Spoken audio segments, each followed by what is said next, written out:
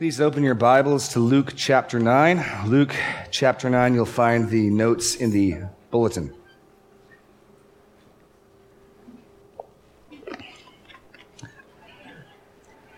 Luke chapter 9, and this morning we'll be studying the first 10 verses. I'd like to begin our time by reading Luke chapter 9, verses 1 through 10a.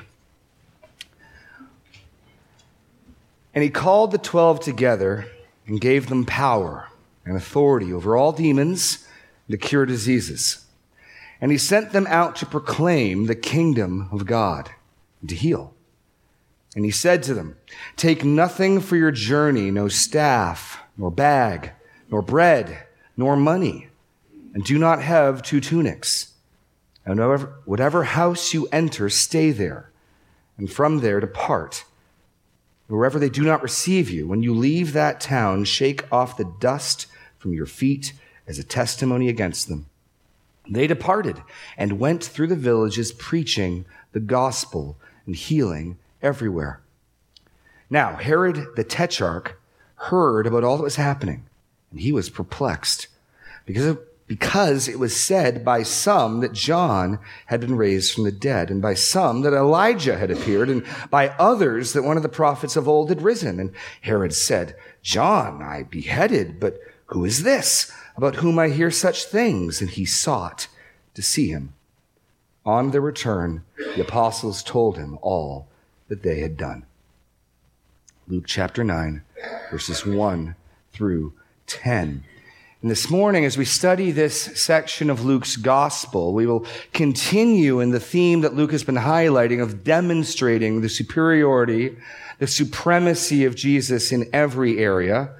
As we noticed, after introducing the parables, we really only got one, maybe 2 parables, the parable of the sower front and center, the parable of the lamp and the lampshade, and then we move into a series of miracle power demonstrations.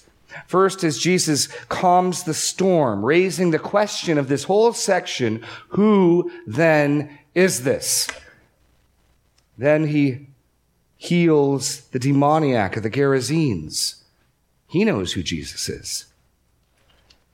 Then, upon his return, he demonstrates not just that he has power over nature, not just that he has power over demons in the spirit world, but he has power over disease, the power of contagious holiness. The woman touches the hem of his garment, she's healed. What no physician could do, Jesus did unawares. And he has the power over life and death as he raises Jairus' daughter. This morning we'll see that Jesus not only has this power, but he has power to give, power to bequest unto his followers. But more than that, we're going to see the kingdom advance, the kingdom advancement, as Jesus' program takes a next major step. Now, one of the things we do when we study a passage is try to set it in its context, and you may be wondering why I've chosen to include the account of Herod in here. Wouldn't really verses 1 to 6 make a more simple unit? Well, what does Herod's have to do with this? Well, the reason why I've included it is because Luke has included it. The reason we read all the way through the beginning of verse 10 is Luke has sandwiched in the account of Herod's response before the return of the apostles. It's Luke who inserts it here, and so Luke sees these 2 accounts as relating to one another, and so we're going to study them that way. And that's going to help us get some of our idea of what are we to see here? What's the point? We could do sermons on missions. We could do sermons on the value of simple living. We could teach on many topics here, but Luke has contrasted these 2 kingdoms. The king is present. King Jesus is on earth. His kingdom is growing. He now multiplies his ministry from 1 miracle working preacher to 13, 12 apostles and himself still. And then we see the response from the kingdom in this world. We see Herod's response. That's the contrast. That's the setup. That's why Luke puts these things here. Before telling us upon their return, they told him all that he had done. We don't know what else they did. This is the first of 2 sendings in Luke. The next will occur in chapter 10. And there we do get a report back as he sends out 72. But here he just sends out the 12. And before announcing their return, we get this snapshot of Herod. And so I really think we're to see these two contrasting kingdoms. Jesus and his program advancing, and the response of Herod, who we already know is a wicked man. And you remember, Herod has already arrested John the Baptist. We're told that in chapter 3 because John the Baptist had the audacity to preach against him and his illegal marriage to Herodias, his sister-in-law. And then we know that John was in jail because he sent the messengers to Jesus in chapter 7. John's fate has been left hanging. We find out John's fate here incidentally. So we see Jesus commission the 12, and then we're to see Jesus confounds Herod. We're going to look at this text in two parts. Jesus commissions the 12. Jesus confounds Herod. Now, it's interesting. Back in chapter 6, all the way back in chapter 6, in verse 12, is where we learn that Jesus commissioned, that he appointed 12 apostles, and we get their name. And then, interestingly, they've done virtually nothing in the narrative. I mean, they're part of the group that's with him. We're not even sure if they're the ones on the boat with him. I mean, it's just his disciples. Sometimes they get grouped into his disciples. Almost certainly they were. But we're just told he and his disciples got on the boat. After introducing such major players back in chapter 6, from a narrative standpoint, they've done virtually nothing. And now here, after their introduction 3 chapters earlier, they finally take part distinctively in the narrative. And yet even in this, the focus is still on Jesus. The focus is still on who is this then? You'll notice the question the disciples raised in the boat, who then is this, is the exact question on Herod's mind. The exact question on Herod's mind. Look at verse 9. John I beheaded, but who is this? That's the theme of this section we're going through Luke. Who is Jesus? The disciples ask it. Herod asks it. Jesus, in its culmination up in verse 18, asked the disciples themselves, who do people say that I am? Then Peter gives his great confession in verse 20, you are the Christ of God. And then a little later in the book, God the Father himself answers the question in verse 35. A voice came out loud from heaven saying, this is my Son, my chosen one. Listen to him. Who is Jesus? That's the question being raised. There's a parallel theme being developed in chapter 9. What does it mean to be a disciple? What is discipleship? And we're going to learn about both of these things this morning. So let's dive in. Looking at the first section, Jesus commissions the 12. Jesus commissions the 12. I want you to look at it in 3 parts. First, there's their mission. Jesus gives them a mission. He gives them a goal, a task, something to do. Then he gives them the means, the equipment that they need. And then he gives them their method. We're going to look at mission, means, and method. Verse 1, he called the 12 together and gave them power and authority over all demons to cure diseases, and he sent them to proclaim the kingdom of God and to heal. So what's their mission? Their mission is one of proclamation, of preaching. And the basic notion of this is to herald, to announce. It's not fundamentally to debate, to discuss. There are heralds. The king is sending out heralds to announce a message. This is fundamentally the same identity Jesus has given to himself, if you remember. Turn back to Luke chapter 4. How does Jesus identify his ministry? He identifies his ministry as the fulfillment of Isaiah 61. As soon as he returns from the temptation, he goes to his hometown, to the synagogue on the Sabbath. Verse 17, the scroll of the prophet Isaiah was given to him. He unrolled the scroll, found the place where it was written, and then he quotes from Isaiah 61, the Spirit of the Lord is upon me, because he has anointed me to proclaim good news to the poor. Good news, gospel.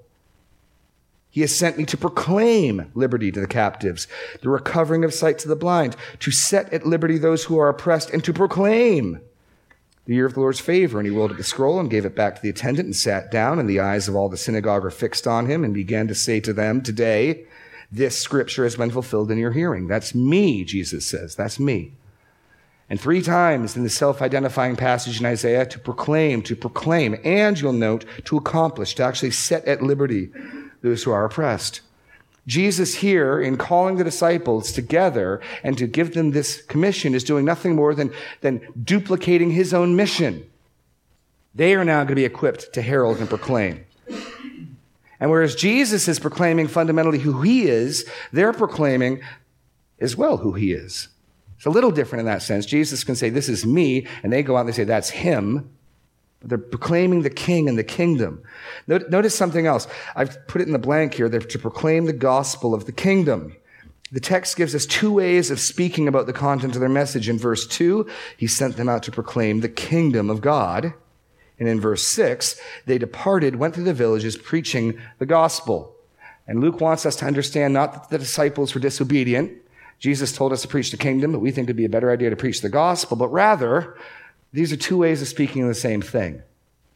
You know, Mike Doty read earlier from 1 Corinthians 15 about the message of the gospel, what Paul delivered is of first importance, that Jesus Christ came according to the scriptures, died on the cross for our sins according to our scriptures, and was raised again on the third day according to the scriptures. This was not the message the apostles were proclaiming. It may sound shocking. It wasn't. So far in Luke's gospel, aside from a veiled reference at one of the prophecies at Jesus' birth to Mary, a sword will pierce your side, there has been really no mention of the death of the Messiah. That comes later in this chapter.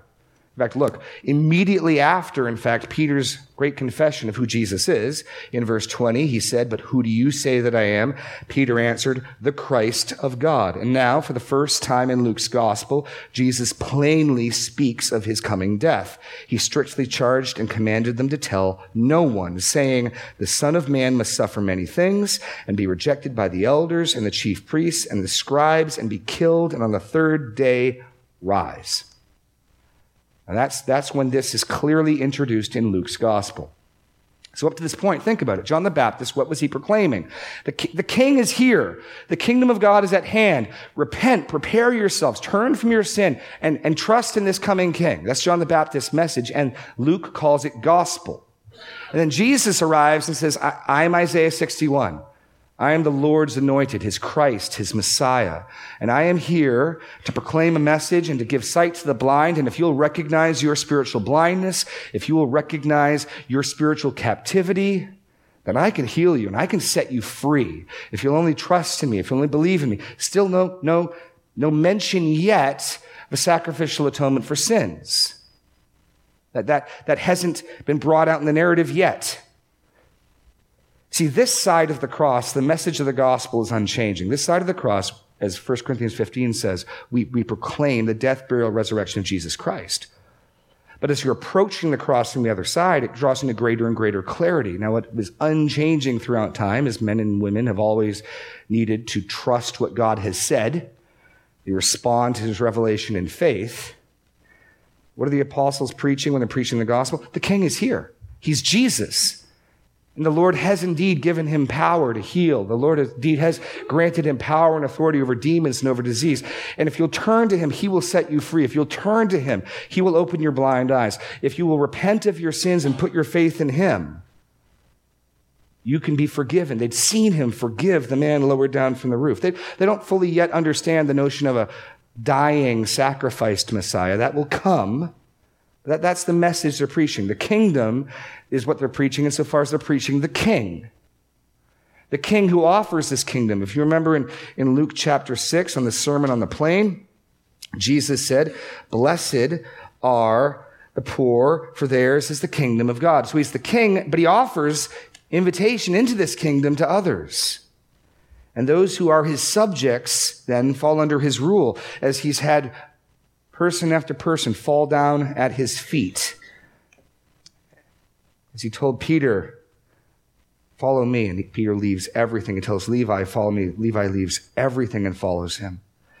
They're proclaiming the kingdom, the gospel of the kingdom, insofar as they're proclaiming the presence of the king and a call to fealty to him, obedience to him, trust in him. That's their message. And he also gives them power to demonstrate the power of the kingdom, so that to proclaim the gospel of the kingdom. And then God has granted them through Jesus, the power to demonstrate this power of the kingdom. That's the purpose of the miracles. They were to confirm the message. We saw that back in Luke 4. He's to proclaim the giving of sight to the blind, the setting of captives free. And what's he go out and do? He releases a man captive to a demon. He heals people. He's demonstrating, in fact, that he is able to do this. Now, the miracles often in our reading of the Bible are what grab our greatest attention, but Luke has been consistently emphatic on this point. They're secondary. They are secondary. The message preached is what is primary. The seed in the parable of the sower is the word of God. And everything depends on how it is heard. Remember? The miracles are merely there to confirm. Jesus is giving the same power, the same commission to his apostles. They're to preach a message, and they're to confirm that message with power. So Jesus gives them this mission. He's duplicating himself, and he's also preparing them ultimately for their full ministry. These are the men, after all, to whom Jesus, at the end of the book of Luke, will commission in chapter 24, saying, "Thus it is written that Christ should suffer and on the third day rise from the dead, and that repentance and forgiveness of sins should be proclaimed in his name to all nations, beginning with Jerusalem. You," he's speaking to the 12, "are witnesses of these things, and behold, I am sending the promise of my Father upon you, but stay in the city until you are clothed with power from on high." He's going to give them a final commission there and power. So this is more of an apostolic internship, if you will. This is a trial ministry, a short-term missions program, if you will. Because they go out and they come right back shortly thereafter. And he's going to do it again in chapter 10 with a larger group. All in preparation for their final lifelong commission of spreading the gospel to the world. So he gathers them. This is Jesus does this. He's the initiative one here. This isn't something the disciples came up with. And he gives them this commission, their mission of proclamation and demonstration. And he gives them the means to do it as well. Notice the two words there. He gave them power and authority. And here's the distinction. What's the difference between power and authority? Power, first blank, speaks to the ability to do something. The ability to do something. Authority speaks to the right to do something. Jesus gives them both the ability and the right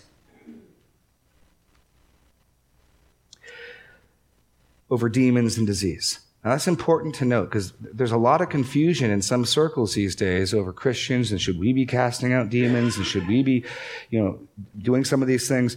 I would suggest to you that unless you can find me in the Bible where we clearly have been also given this power and this right, you should be very hesitant. Turn to Acts chapter 19. Acts chapter 19. Jesus gives them both the power and the right to command demons, disease. In Acts 19, we encounter some men who have neither the power nor the right, and it does not work out so well for them. Verse 11. God was doing extraordinary miracles by the hands of Paul, so that even handkerchiefs and aprons that touched his skin were carried away from the sick, and their diseases left them, and evil spirits came out of them. Then some of the itinerant Jewish exorcists undertook to invoke the name of the Lord Jesus over those who had evil spirits, saying, "I adjure you by the Jesus whom Paul proclaims." 7 sons of a Jewish high priest named Sceva were doing this, but the evil spirit answered them, "Jesus I know, and Paul I recognize, but who are you?" The man in whom was the evil spirit leaped on them, mastered all of them, and overpowered them so that they fled out of that house naked and wounded. These 7 sons of Sceva had neither the power nor the right to do this, and they were called on it, much to their chagrin. But Jesus gives them this power. In fact, one of the things you'll notice is in chapter 10, turn over to chapter 10, when he sends the 72 out, there's no mention explicitly of giving them the authority over demons. I was talking to Pastor Daniel earlier this week and trying to think if we could think of anyone who is not an apostle with a capital A who had demonstration of this type of power. After this, the Lord appointed 72 and others and sent them out ahead of him, 2 by 2, into every town and place where he himself was about to go. And he said to them, the harvest is plentiful, but the laborers are few. Therefore, pray earnestly to the Lord of the harvest to send out laborers into the harvest. Go your way. Behold, I am sending you out as lambs in the midst of wolves. Carry no money bag, no knapsack, no sandals. Greet no one on the road. Whatever house you enter, say, peace be upon this house. And if a son of peace is there, your peace will rest upon him. If not, it will return to you. And remain in the same house, eating and drinking what is provided, for the laborer deserves his wages. Do not go from house to house. Whenever you enter a town and they receive you, eat what is set before you. Heal the sick and say to them, the kingdom of God has come near you. Notice there's no mention of demons there. Now, it's possible he did that as well, but Luke only explicitly references that here in chapter 8. Jesus, in other words, here's what I'm trying to get you to understand. As people read some of these narratives, what we need to understand is narrative is not normative. Narrative is not normative. Narrative tells us what happened. It does not necessarily tell us what we ought to always do as well. As we'll see, in fact, in a minute, if you think that narrative is normative, you're going to get confused very quickly. This is to tell us what happened. These are specific men. They're apostles with a capital A. And this is a specific ministry that Jesus has given and the specific power and authority he has given them. And we're supposed to learn something about Jesus from this.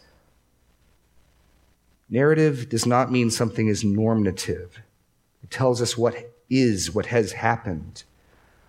So he gives them the ability and the right, the power and the authority over disease and over demons, just as he had. In fact, that same combination of words is used of Jesus back in chapter 4 after he comes to Nazareth, reads Isaiah 61, and he goes to a synagogue on the Sabbath. In verse 31, he went to Capernaum, a city of Galilee. He was teaching them on the Sabbath. They were astonished at his teaching, for he taught, his word possessed authority. And in the synagogue, there was a man who had the spirit of an unclean demon, and he cried out with a loud voice, "Ha! What have you to do with us, Jesus of Nazareth? Have you come to destroy us? I know who you are, the Holy One of God." But Jesus rebuked him, saying, "Be silent and come out of him." And when the demon had thrown him down in their midst, he came out of him, having done him no harm. And they were all amazed and said to one another, "What then is this word?" For with authority and power, there it is, he commands the unclean spirits. So authority and power typifies Jesus' ministry. He gives it to his disciples. And that's the other crucial thing to note here. The second point, the king is able to empower his servants. The king is able to empower his servants. We've been seeing Jesus' power. He speaks to the storm, and he speaks to the wind and waves, and they obey. He rebukes Peter's mother-in-law's fever, and the fever ends. He speaks to the dead son of the widow, and he rises from the dead. He speaks to the dead girl, and she rises.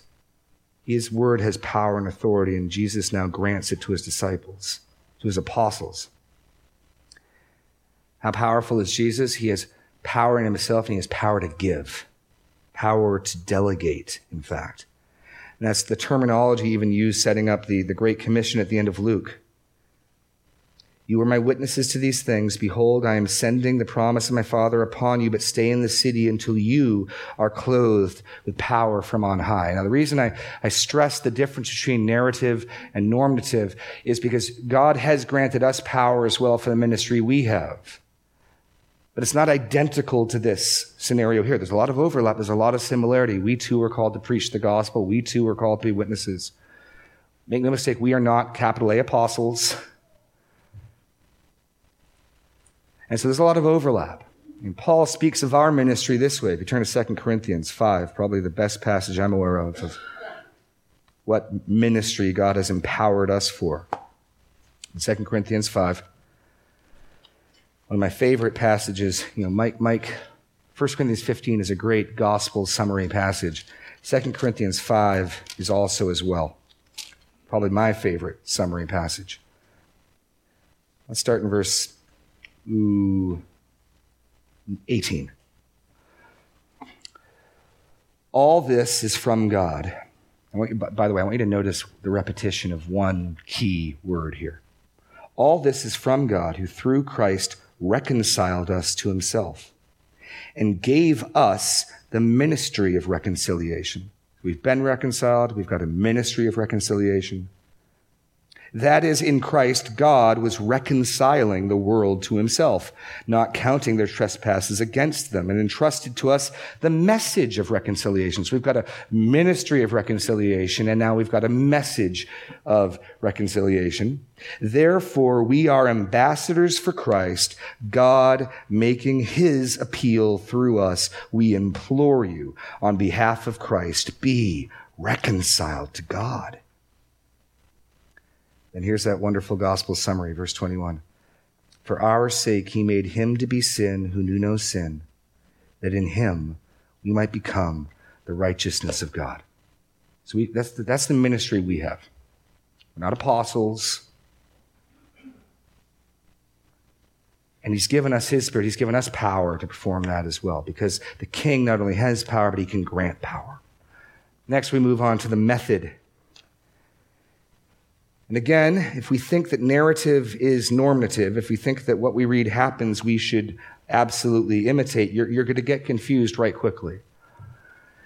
Because one of the things you note in these instructions is they differ from instructions to a similar ministry Jesus gives just a few chapters later in Luke, as we will see. This is for a specific time and a specific place, and there are principles we can draw from this. There are timeless aspects, but it's not as simple as saying, well, he told them to do that, we ought to do that.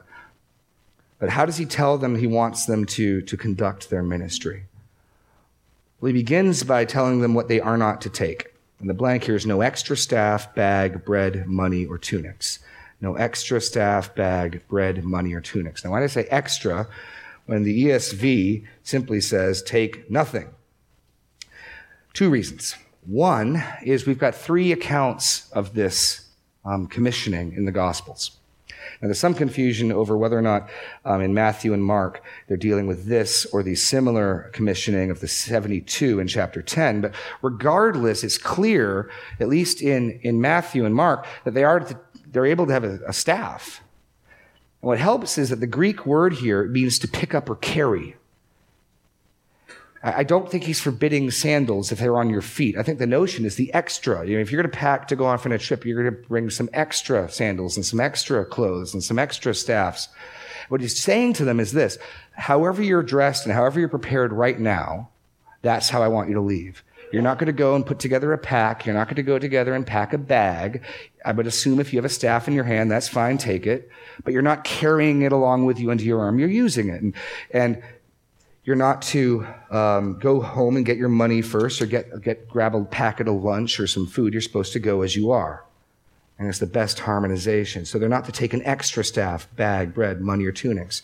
But that's still pretty radical. He's got 12 apostles, and he pretty much says to them, whatever you got with you right now, that's how you're going. I don't want you to go home. I don't want you to pack a bag. I don't want you to pick up some belongings. Just go. In the ancient world, your undergarments, what's referred to as the tunic, it would be your bedding as well. This is what you wore.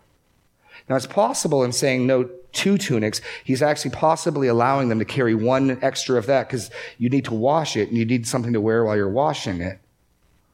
That's possible. But all three gospel accounts make it clear they're to travel light. They're to travel light. Now, why is that? Why would Jesus prohibit this?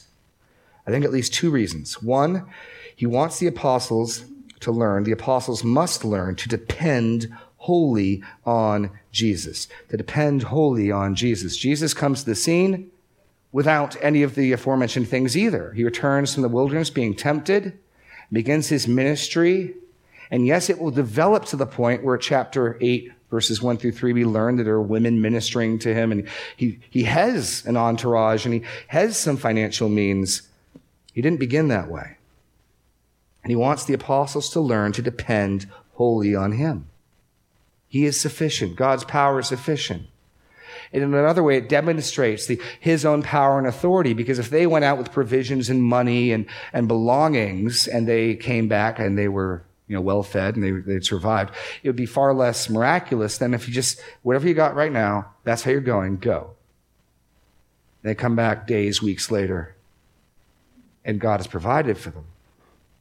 In fact, this lesson of learning to trust that God and Jesus specifically can provide for them is something he must teach them again, even upon their return. That's part of the lesson of the feeding of the 5,000. They still haven't fully learned this when they tell Jesus, send the multitudes away. There isn't enough food. And Jesus has to say, look, if I can feed these people, I can take care of them.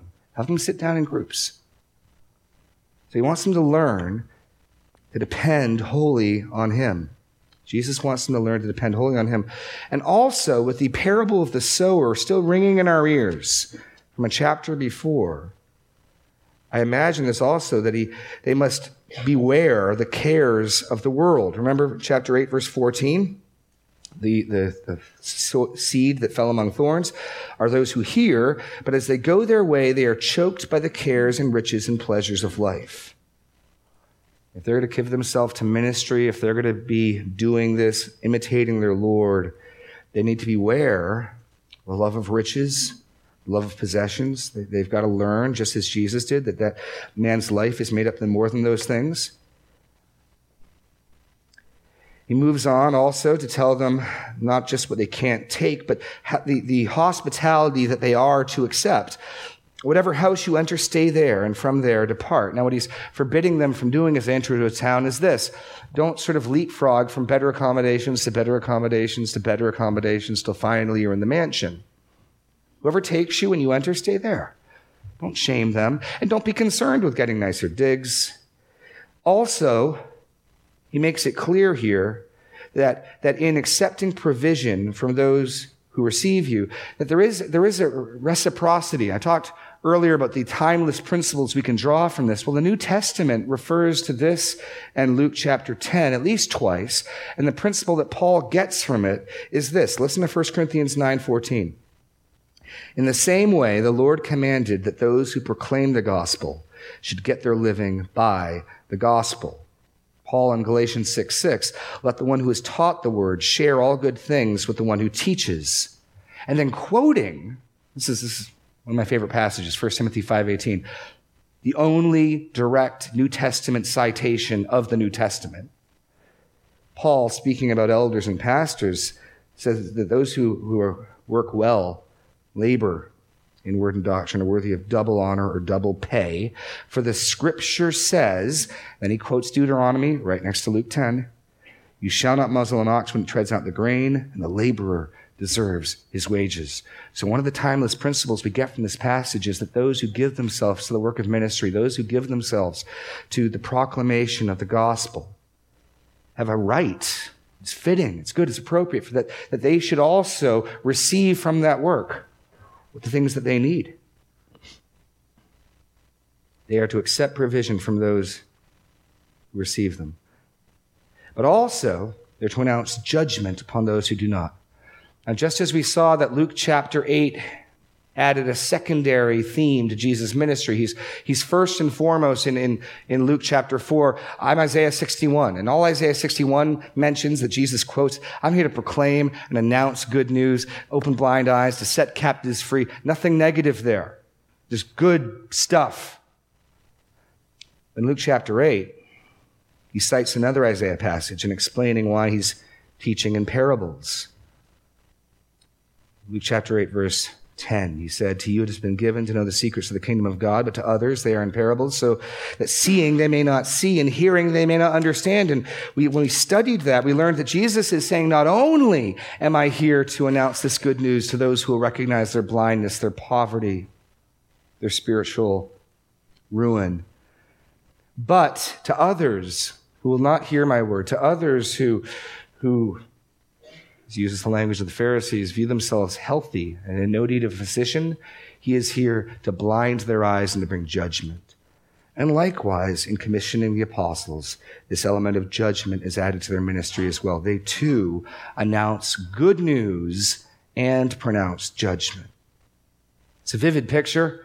Shaking the dust off your feet if they go to a town and the town doesn't want to hear their message. They're to take their shoes off in the sight of the village, presumably, and wipe the dust off their feet. The picture is, and this was a custom the Jews had in traveling through Samaria, the picture is that you are so foul and unclean that I'm afraid the very dust from your town might contaminate me, so I got to get it off me. Now think about that. This is a radically new understanding of clean and unclean. It's not based upon touching dead bodies. Jesus touched dead bodies. He didn't become unclean. It's not based upon being Jew or Gentile. Jesus went over to the Gerasenes and where there's pigs and tombs, and he didn't become unclean. Jesus was touched by leper. He didn't become unclean. But now what we're learning is if you reject his word, you're truly unclean. And his disciples model that as they wipe the dust off their feet at these towns that will not receive the message of Jesus. This is the true uncleanness that damns. Turn over to chapter 10. Jesus himself will rail against some of these cities. Verse 13. This is upon the return of the 72. Woe to you, Chorazin! Woe to you, Bethsaida! For if the mighty works done in you had been done in Tyre and Sidon, they would have repented long ago, sitting in sackcloth and ashes. But it will be more bearable in the judgment for Tyre and Sidon than for you. And you, Capernaum, this is where he went and did his miracles in chapter 4. Remember? And they brought the people out at the end of the Sabbath, and he healed all of their sick. Capernaum. You, Capernaum, will you be exalted to heaven? You will be brought down to Hades. The one who hears you hears me. This is the principle. Why could the disciples why could they announce this judgment just because someone didn't listen to them? Jesus makes it clear when someone is commissioned and has the authority and the power, when someone is truly commissioned to speak for the king, then Jesus can say in verse 16, the one who hears you hears me, the one who rejects you rejects me, and the one who rejects me rejects him who sent me. In rejecting the apostles, they were rejecting Jesus, and in rejecting Jesus, they were rejecting God the Father, and that is the basis for the judgment. That's the basis for why they wiped the dust off their feet. And so Jesus has replicated himself. We've gone from one minister, one preacher and miracle worker to 13. That's the type of power and authority Jesus has. And in so doing, we've created almost a new category of clean and unclean, because these people that they're wiping the dust off the feet of these towns may well have been ceremonially clean, but in their rejection of the word of God and their rejection of the king, they demonstrate their true spiritual uncleanness. Now, in that context, Luke introduces the response of Herod. Now, Herod, the tetrarch, heard about all that was happening, and he was perplexed, because it was said by some that John had been raised from the dead, by some that Elijah had appeared, and by others that one of the prophets of old had risen. Herod said, John I beheaded, but who is this about whom I hear such things? And he sought to see him. I'm just going to look at this quickly in 2 points. Herod's troubling news and Herod's perplexing question. Now, even as I said, this is the first time the disciples have taken front and center stage. They don't really take front and center stage, because as Herod hears about this, his question's not about them, but about Jesus. Now, when Herod heard about all that was happening, and we might be tempted to think, well, maybe all that was happening refers to everything in Luke's gospel up to this point. But because he's inserted it here, before they return, I think we're meant to understand it to be the more immediate context, all that was happening in Jesus sending out his apostles to replicate his ministry. I think that's the best way of understanding it. So Herod hears a report, here's the point, about Jesus sending the 12. And presumably the report that they actually did this. So someone tells him, he's the ruler of the region of Galilee, and He's probably heard up to this point some rumblings about Jesus. Luke's been stressing how the word's spreading and spreading and spreading. But now, rather than one miracle-working preacher, he's got 13. Overnight. 13 men going to cities proclaiming this. I mean, this is better than exponential growth. And he hears that. But his mind goes to, and his question is then, who is this Jesus? The attention's still on Jesus. He wants to see Jesus. He hears the report about Jesus sending the 12. He is alarmed by the growth of Jesus' ministry.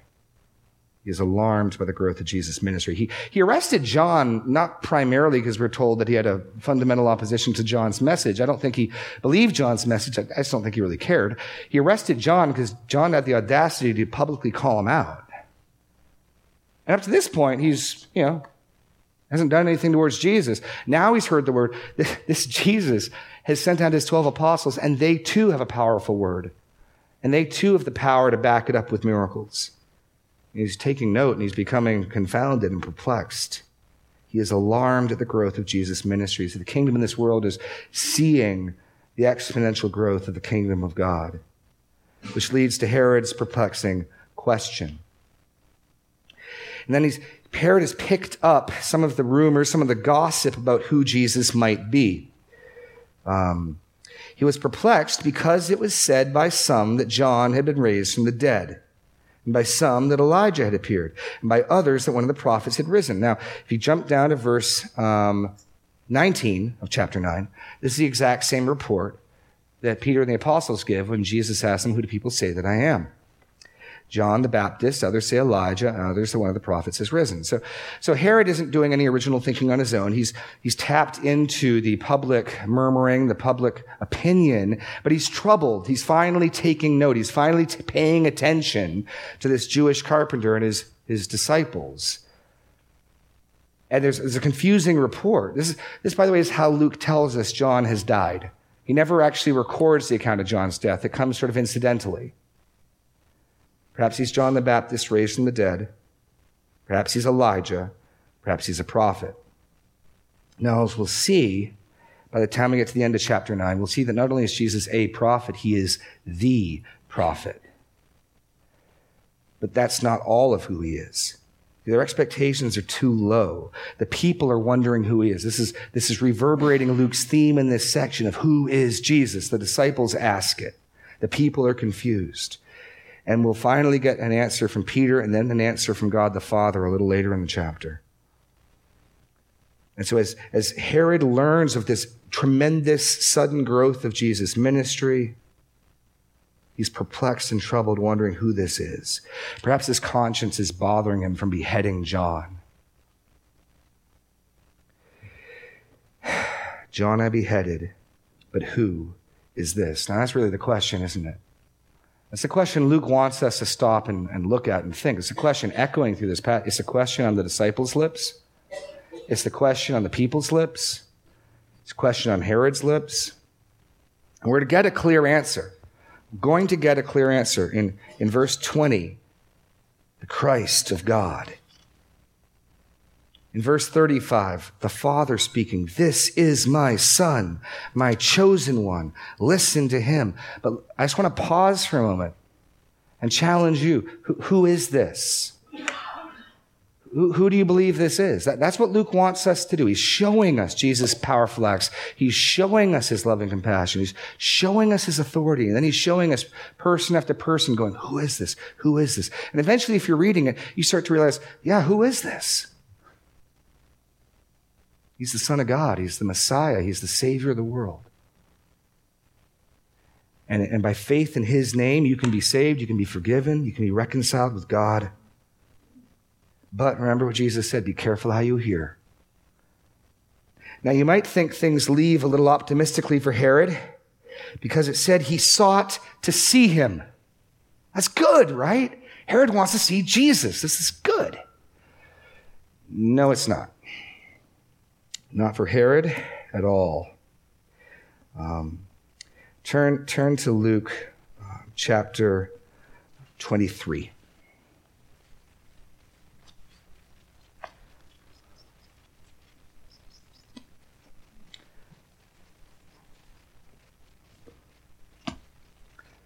Pick it up in verse 6. When Pilate heard this, he asked whether the man was a Galilean. When he learned that he belonged to Herod's jurisdiction, he sent him over to Herod, who was himself in Jerusalem at the time. When Herod saw Jesus, he was very glad, for he had long desired to see him. You know how we pick up that thread? Herod wanted to see Jesus. And I wouldn't make too big of a case of it back in chapter 9, but with what we're about to read in 23, I think it's significant that with all of the emphasis in Luke 8 on the word and hearing and be careful how you hear, Herod didn't, and here's your blank, Herod desired to see and not hear Jesus. Herod desired to see and not hear Jesus. I think Luke's choice of words is intentional. It'll become clear in chapter 23. I couldn't make this point Without 23, but let's keep reading. Is Herod interested in a message or a word? No. Verse 8, when Herod saw Jesus, he was very glad, for he had desired to see him, long desired to see him, because he had heard about him and was hoping to see some sign done by him. Show me a trick. Perform a miracle. You will wonder. So he questioned him at some length, but made no answer. He made no answer. The chief priests and the scribes stood by, vehemently accusing him, and Herod with his soldiers treated him with contempt and mocked him. And arraying him in splendid clothing, he sent him back to Pilate. And Herod and Pilate became friends with each other that very day. Before this, they'd been at enmity with each other. It's important how we hear the word. It's important how we hear this word of Jesus in Luke. And we can be tempted too. I want to see something. I want to experience something. I want to feel something. But again and again and again, we've seen it's the power of Jesus' word. It's the power of his message. It's the power of this word. And so Luke's question, I hope, will be ringing in our ears. Who then is this? And how will we respond to his word? How will his seed of his word fall in our hearts? How will we hear? What will we do with this light? Will we embrace it? Will we come to confess as Peter, you are the Christ of God? Or will we cover it and think of something else? Make no mistake, Jesus has power to give. He has power to grant, power to deliver. But it's for those who are disciples, for those who've come to believe in who he is. And so let every one of us, I pray, work through that question, come to a clear conviction of who Jesus is. He's the Son of God, the Messiah. Let's pray. Lord God, we just thank you for your word. We thank you for just the clarity again and again of the supremacy, the superiority, the power of Jesus. And Lord, we want to be faithful to our commission as your ambassadors. We want to be faithful to our ministry, building up of the body of Christ. And so, Lord, we just, first, Lord, I just pray that question of who Jesus is would be settled for everyone in this room, and that there would be no doubts, no unbelief, no confusion, and that being settled, we would come to know your power that frees, that saves, that opens blind eyes, and that we would give ourselves wholly to the work that you have for us. In Jesus' name, amen. You are dismissed. We will gather again in 15 minutes or so for a report from one of our brothers engaged in this very work of ministry. Thank you.